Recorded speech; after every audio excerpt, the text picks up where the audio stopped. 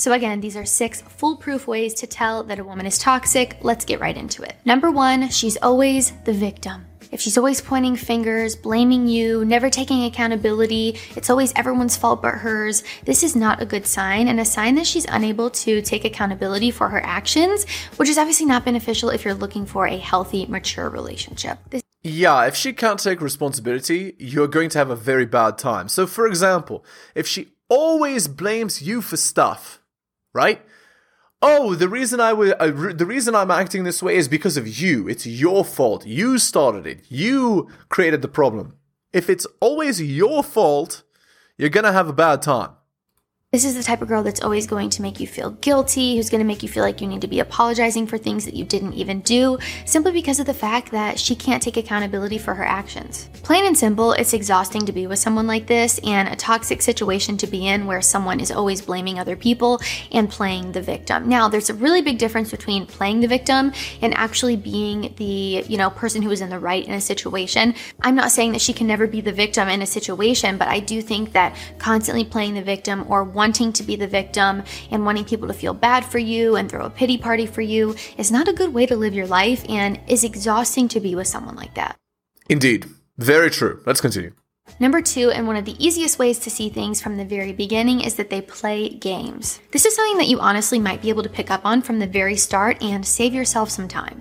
I say this all the time on my channel. If you have been on my channel for a while, I'm sure you've heard me say this a million times. If she's playing games with you, this is a sign that she is insecure and immature, and we don't have time for that here. And also, this is going to be a window into what the rest of your relationship is going to look like with her, which probably is not a healthy, happy one. I will also say this, and I think it's important for me to mention this at some point in the video, is that a lot of times toxic people and toxic behaviors stem from, insecurity, immaturity, but also trauma and also things that we need to deal with and heal within ourselves that a lot of people just don't step up and do. Does it mean? Yeah, so by the way, what does it mean when they play games? It means they're hot, they're cold, they're into you one day, then the next day they say they're not, they're wishy-washy, they flake, they manipulate you, that sort of thing is what playing games means. They toy with your emotions on purpose, etc. Mean that this person is going to be toxic forever? No, absolutely not. Does it mean this person is going to be undateable for their entire lives? No, absolutely not. But I will say, it is not your responsibility to stick around and find out if they change or to try to be the one to change them. I would not recommend any of you do that. In this case of talking about a toxic girl, it is her responsibility to take ownership for her toxic behaviors and heal herself and work things out so that long term, she can potentially be in a healthy, happy relationship. Yeah, it's not your job to fix her. If she is broken, let her stay broken and go on to a new girl. Seriously, guys. And while we're on the topic of stepping up and taking charge of your mental health here, I'm really excited that today's video is sponsored by... Oh, okay. We'll skip this sponsor. I've been feeling a little bit overwhelmed and I've been struggling a little bit, running 2 YouTube channels, trying to make time for myself. Okay. One sec. Okay. Competition. Being competitive and competition in general is a very normal thing in a lot of aspects of our lives. Maybe you're playing a video game or a board game, or you're doing something fun with your partner that gets a little bit competitive. What is not healthy is when your achievements become competition. And I found a quote from an article that I want to share with all of you that says, "Healthy relationships are based on a mutual desire to see the other succeed in all areas of life," Carabello says. But when things turn toxic, every achievement becomes a competition. So maybe this looks like she doesn't encourage you, she doesn't support you, she gets upset when you get a promotion at work or when... Yeah, this would be the career women, right? Like... Again, guys, if you're not choosing like these strong, independent boss babes, you probably won't have this problem. But yeah, strong, independent boss babes are like this, right? They get jealous when you do what a man is supposed to do, which is be successful at work, right? So yeah, obviously that's a hilarious thing. You're competing with her like she's a man. Like obviously that's wrong, right? Obviously that's hilariously wrong. Something good happens in your life because she's only able to be happy for you if the same thing is happening to her. Maybe you just got an A on your exam, but she got a C, so she's upset and mad at you for the fact that you got an A. There are so many situations and scenarios where this can present itself. That's just a little example I wanted to share with you in case maybe you've been in something like that. But again, this can present itself in many areas of our life, whether it be with friendships or work or a promotion or getting a new job. I mean, it could be, again, an array of things, but when achievement becomes competition, she's not supportive, she's not encouraging, she's not happy for you, and she only cares about herself, this is a real issue. And that leads me into my next point here, number 4, which is excessive envy or jealousy. If envy is keeping your partner from being happy for your success, this is a big issue, and it's quite frankly toxic. Yeah, envy meaning she is jealous of what you have or wants what you have and dislikes that you have what you have. Again, this is very masculine, right? Like, she shouldn't be envious of you. In fact, she should be proud to be with you. So it's kind of backwards, the dynamic that's supposed to happen here. When we're talking about jealousy here, jealousy is a natural human emotion, but when it leads to constantly mistrusting your partner, snooping through their phone, or crossing boundaries, this isn't a good thing. And being jealous and envious isn't cute. And I know it might seem okay in the beginning, or people say, it's healthy to have a little bit of envy or jealousy in your relationships. But again, when it gets to this excessive point, or a point where, you're crossing boundaries and you can't trust each other. Now, if you've given someone a reason not to trust you, that's a totally different story. That's not what I'm talking about here. But say for instance, you bring up a story, you're telling her something, and there's a girl that you mention in it. And the second that you mention the girl, she absolutely freaks out, even though you've done nothing wrong. Yeah, what that means is that she's cheated in the past, right? That's the implication there, right? Or she mistrusts your intentions, right? Of bringing that up. It's looking for a reason to be upset, right? Which is another red flag, right?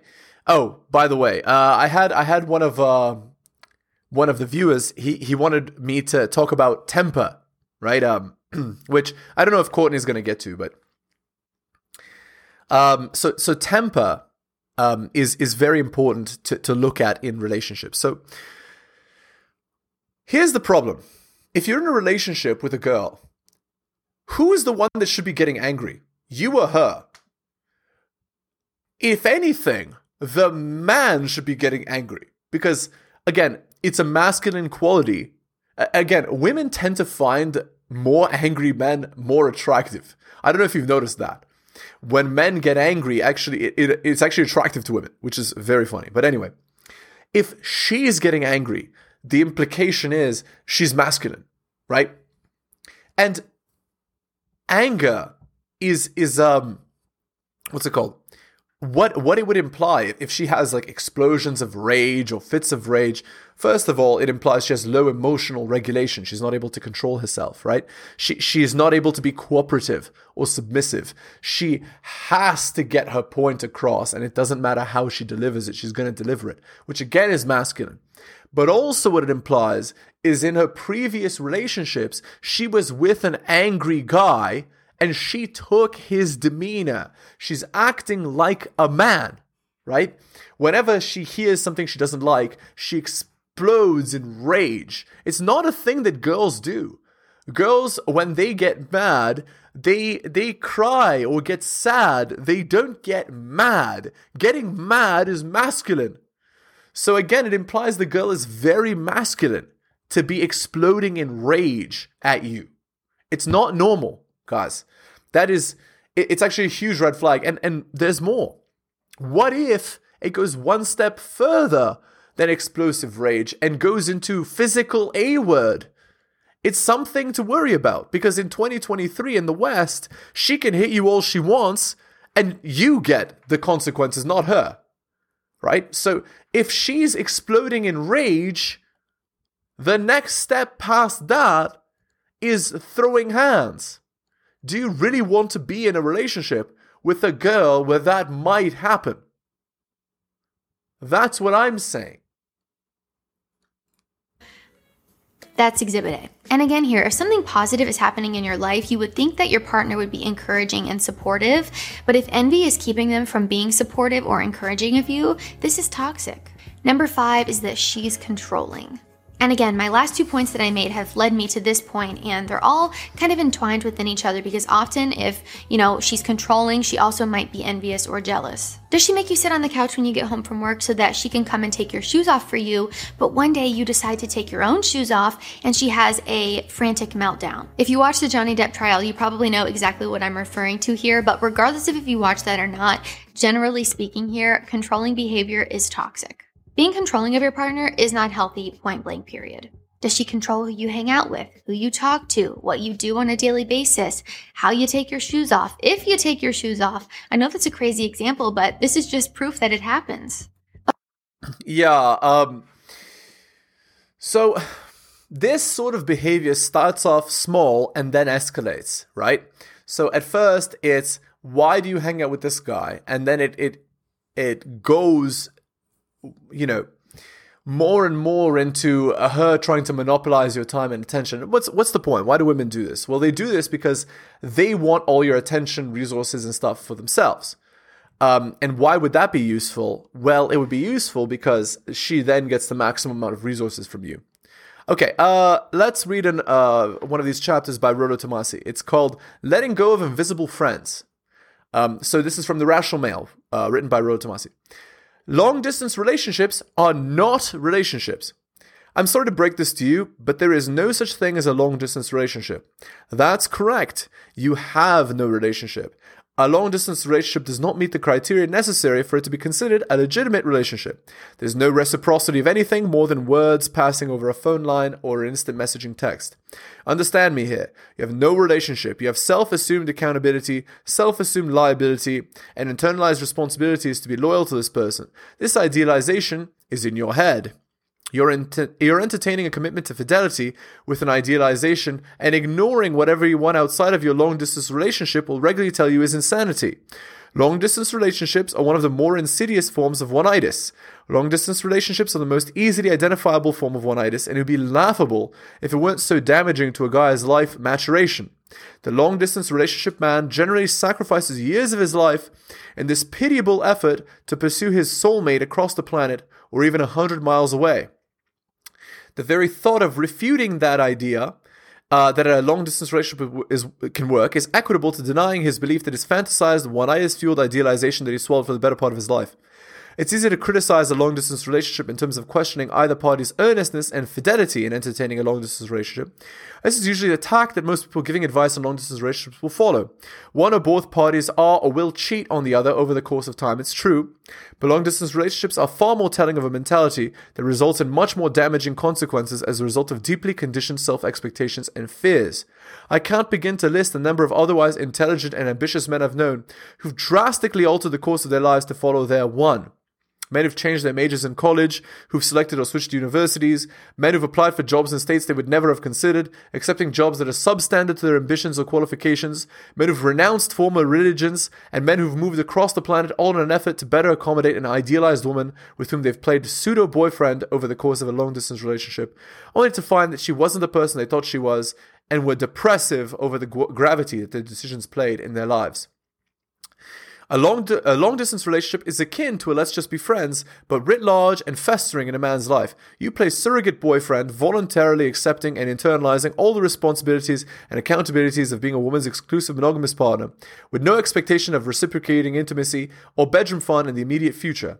However, a long-distance relationship is worse than a let's just be friends arrangement, since it pervasively locks a man into a success or failure mentality with regards to the relationship actually being legitimate. After all, she's agreed to remain his girlfriend from miles away. And if he's the one to falter her, it's his lack of perseverance and his one-itis ego investment that dooms them. Once the long-distance relationship inevitably ends, he's the one left with the self-doubt. He's the one beating himself up over wasting time, money, and effort, and he's the one feeling guilty whether he or she is a true cheater. Invisible friends. A long-distance relationship is like having an invisible friend with whom you're constantly considering the course of your actions. Consider the personal, romantic, familial, educational, career, personal maturity, and growth opportunities that you've limited yourself from or never had a chance to experience because of this invisible friend. When you finally divorce yourself from this invisible friend, will it have all been worth it? Guys cling to long-distance relationships because they've yet to learn that rejection is better than regret. AFCs will nurse along a long-distance relationship for years because it seems the better option when compared with actually going out and meeting new women who represent a potential for real rejection. They think it's better to stick with the sure thing, but it's the long-term regret that's the inevitable result of a long-distance relationship that's life-damaging. Nothing reeks of desperation or verifies a lack of confidence more than a guy who self-righteously proclaims he's in a long-distance relationship. Women who see you coming a mile off because you're a guy without options, clinging to his one previously realized option. In fact, the only reason a man entertains a long-distance relationship is due to a lack of options. If you had more plates spinning, a long-distance relationship would never look like a good idea. And finally, it's not uncommon to see the not in my case defense offered about how you actually do see your invisible friend once every 4 or 6 months. To this I'll say again, what opportunities are you censoring yourself from experiencing by playing virtual, long-distance house with a woman you only see this often? Do you honestly think you're the exception to the rule? The truth is you're molding your lifestyle around what you hope your relationship will be in the future. That's no way to live. Okay, back to this video. Of course, setting boundaries within your relationship is really important, but setting boundaries and being controlling are two very different things. And my last point here is money. Does she try to get you to buy a Birkin even though you just met her? If so, she's probably toxic. Oh, yeah. She only talk to you when you're buying her something or taking her out. Remember here, what you allow is what will continue. Yeah, that sort of behavior is absolutely ridiculous. That's like... You're a John to her. She's just using you. That's nuts to me, guys.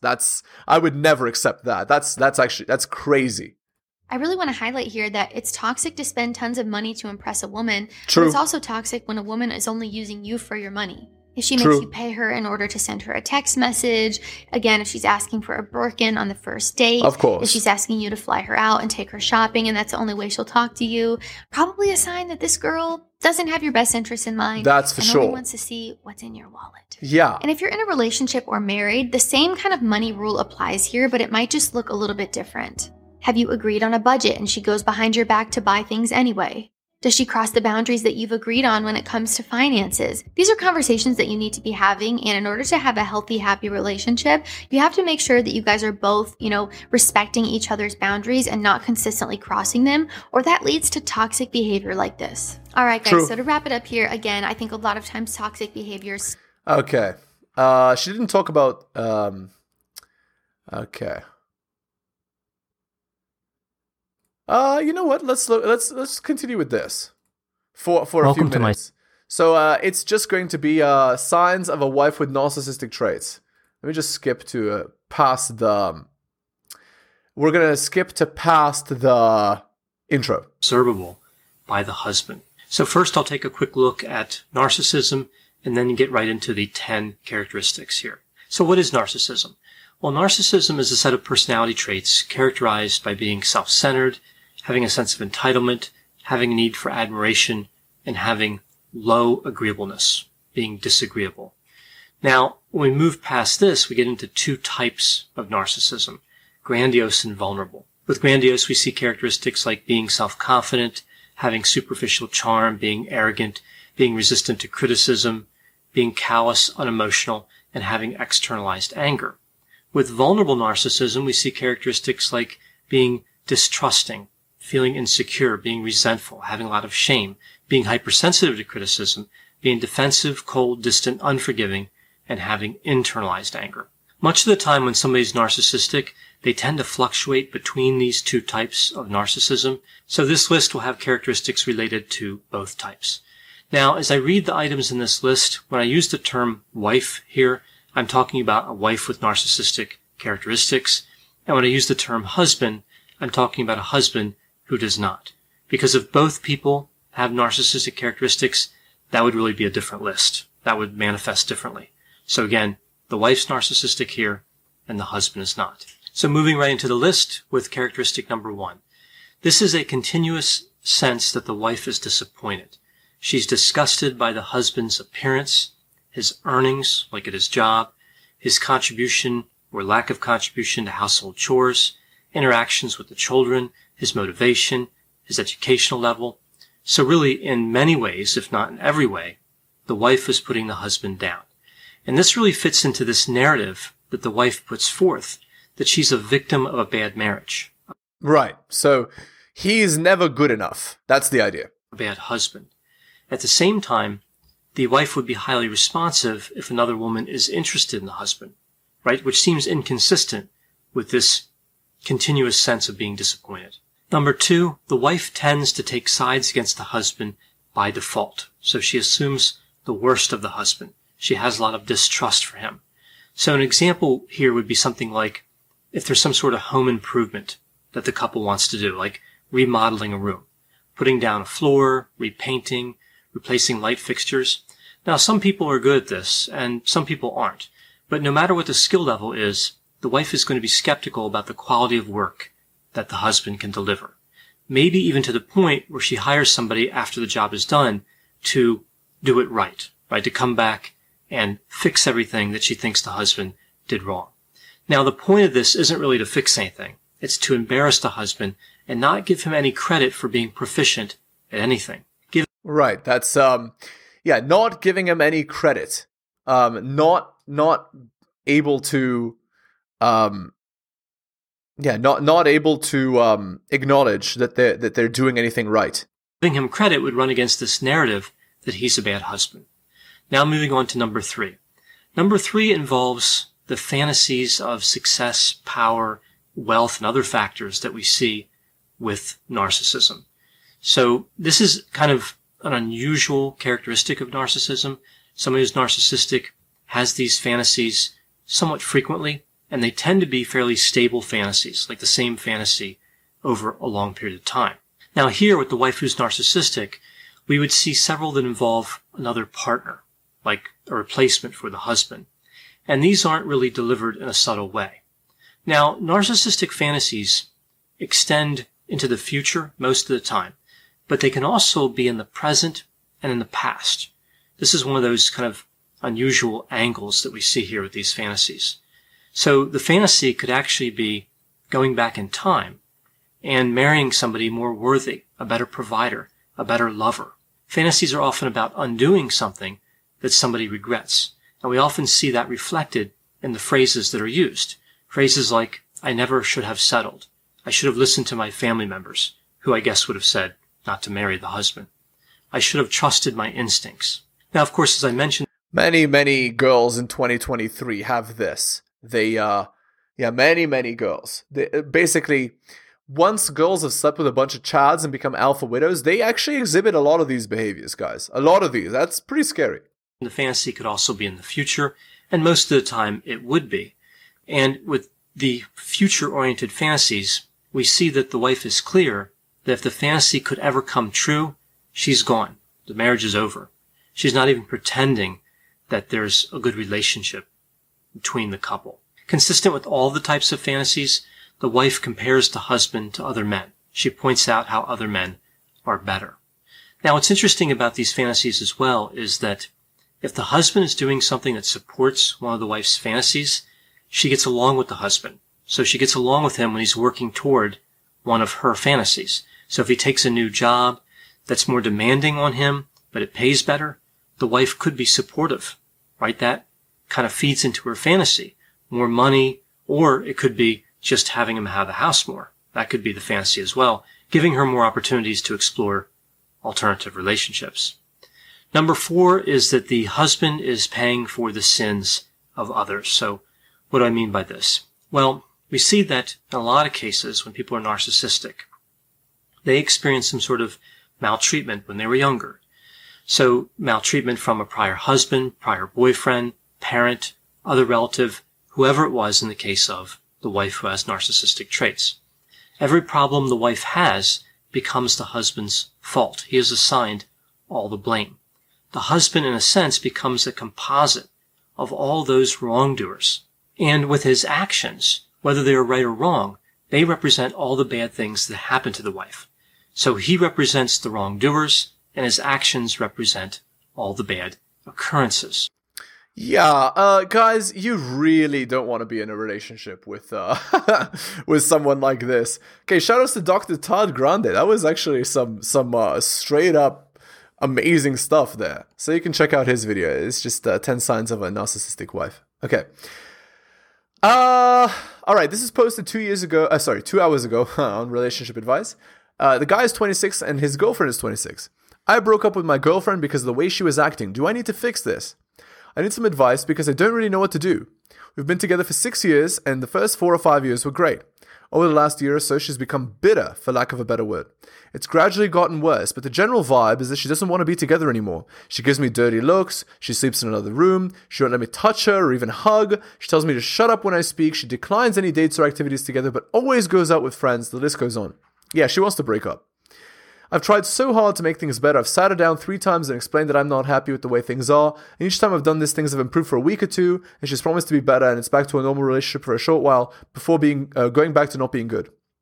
A few weeks ago, I snapped. She threw me one of her dirty looks, and I couldn't take it anymore, and I said I'm done. I said I've tried to make this better, and it's clearly not worked, so we're over, and I want you to move out. She cried and said nothing and left to stay at her parents' house. Around a week later, she messaged and asked if we could talk. We met at a neutral location, and she said that she's unhappy at work, her contraceptive pill is changing her moods, she needs help, and she doesn't want to lose me. Of course, I agreed to help her through this and said I want to make it work, and I'll do anything to help. We agreed she would stay with her parents, and we take it very slow. A few days later, she started messaging me things like her family are really angry at me, I need to make this up to her by buying her flowers, I need to take her on dates, her dad wants to have a chat with me, her brother doesn't want her back together with me, generally messaging things that imply that I have a lot of making up to do and that her family and friends hate me and that I'm the one that's messed up. I have no idea what she's told them that's happened between us. I feel like this has made me resent her even more. I feel like this is the entire reason our relationship ended. And it was because of the way she was acting around me. It's honestly made me not want to make things right with her or even step up or give it to the relationship. Okay, let's look at the top comment. If everything she says is correct, then it'd be best for her to stay single and figure her crap out. I'll give you a hint. You have no obligation to be in a relationship with anyone if you don't want to. It's that simple. Especially when there are no kids involved. If you don't want to be with her, you don't have to be and you don't have to have a justification. There's no universal limit of terrible behavior in order to break up. You can set your own limits. Even if she's depressed or you have done things wrong, it still does not obligate you to be in the relationship if you don't want to. Run, stop torturing yourself. Yeah, that's it. Okay, guys, we're going to end the video there. Again, you can subscribe and hit the like button. Thank you. Go to my Patreon and subscribe. Patreon.com/theheliosblog. Again, it's patreon.com/theheliosblog. Drop me a donation like Hunter M, Adrian R, or Tom M. Shoutouts to them. Link is in the description. Thank you so much for watching the video to the end. Take care of yourselves, and I'll see you next time.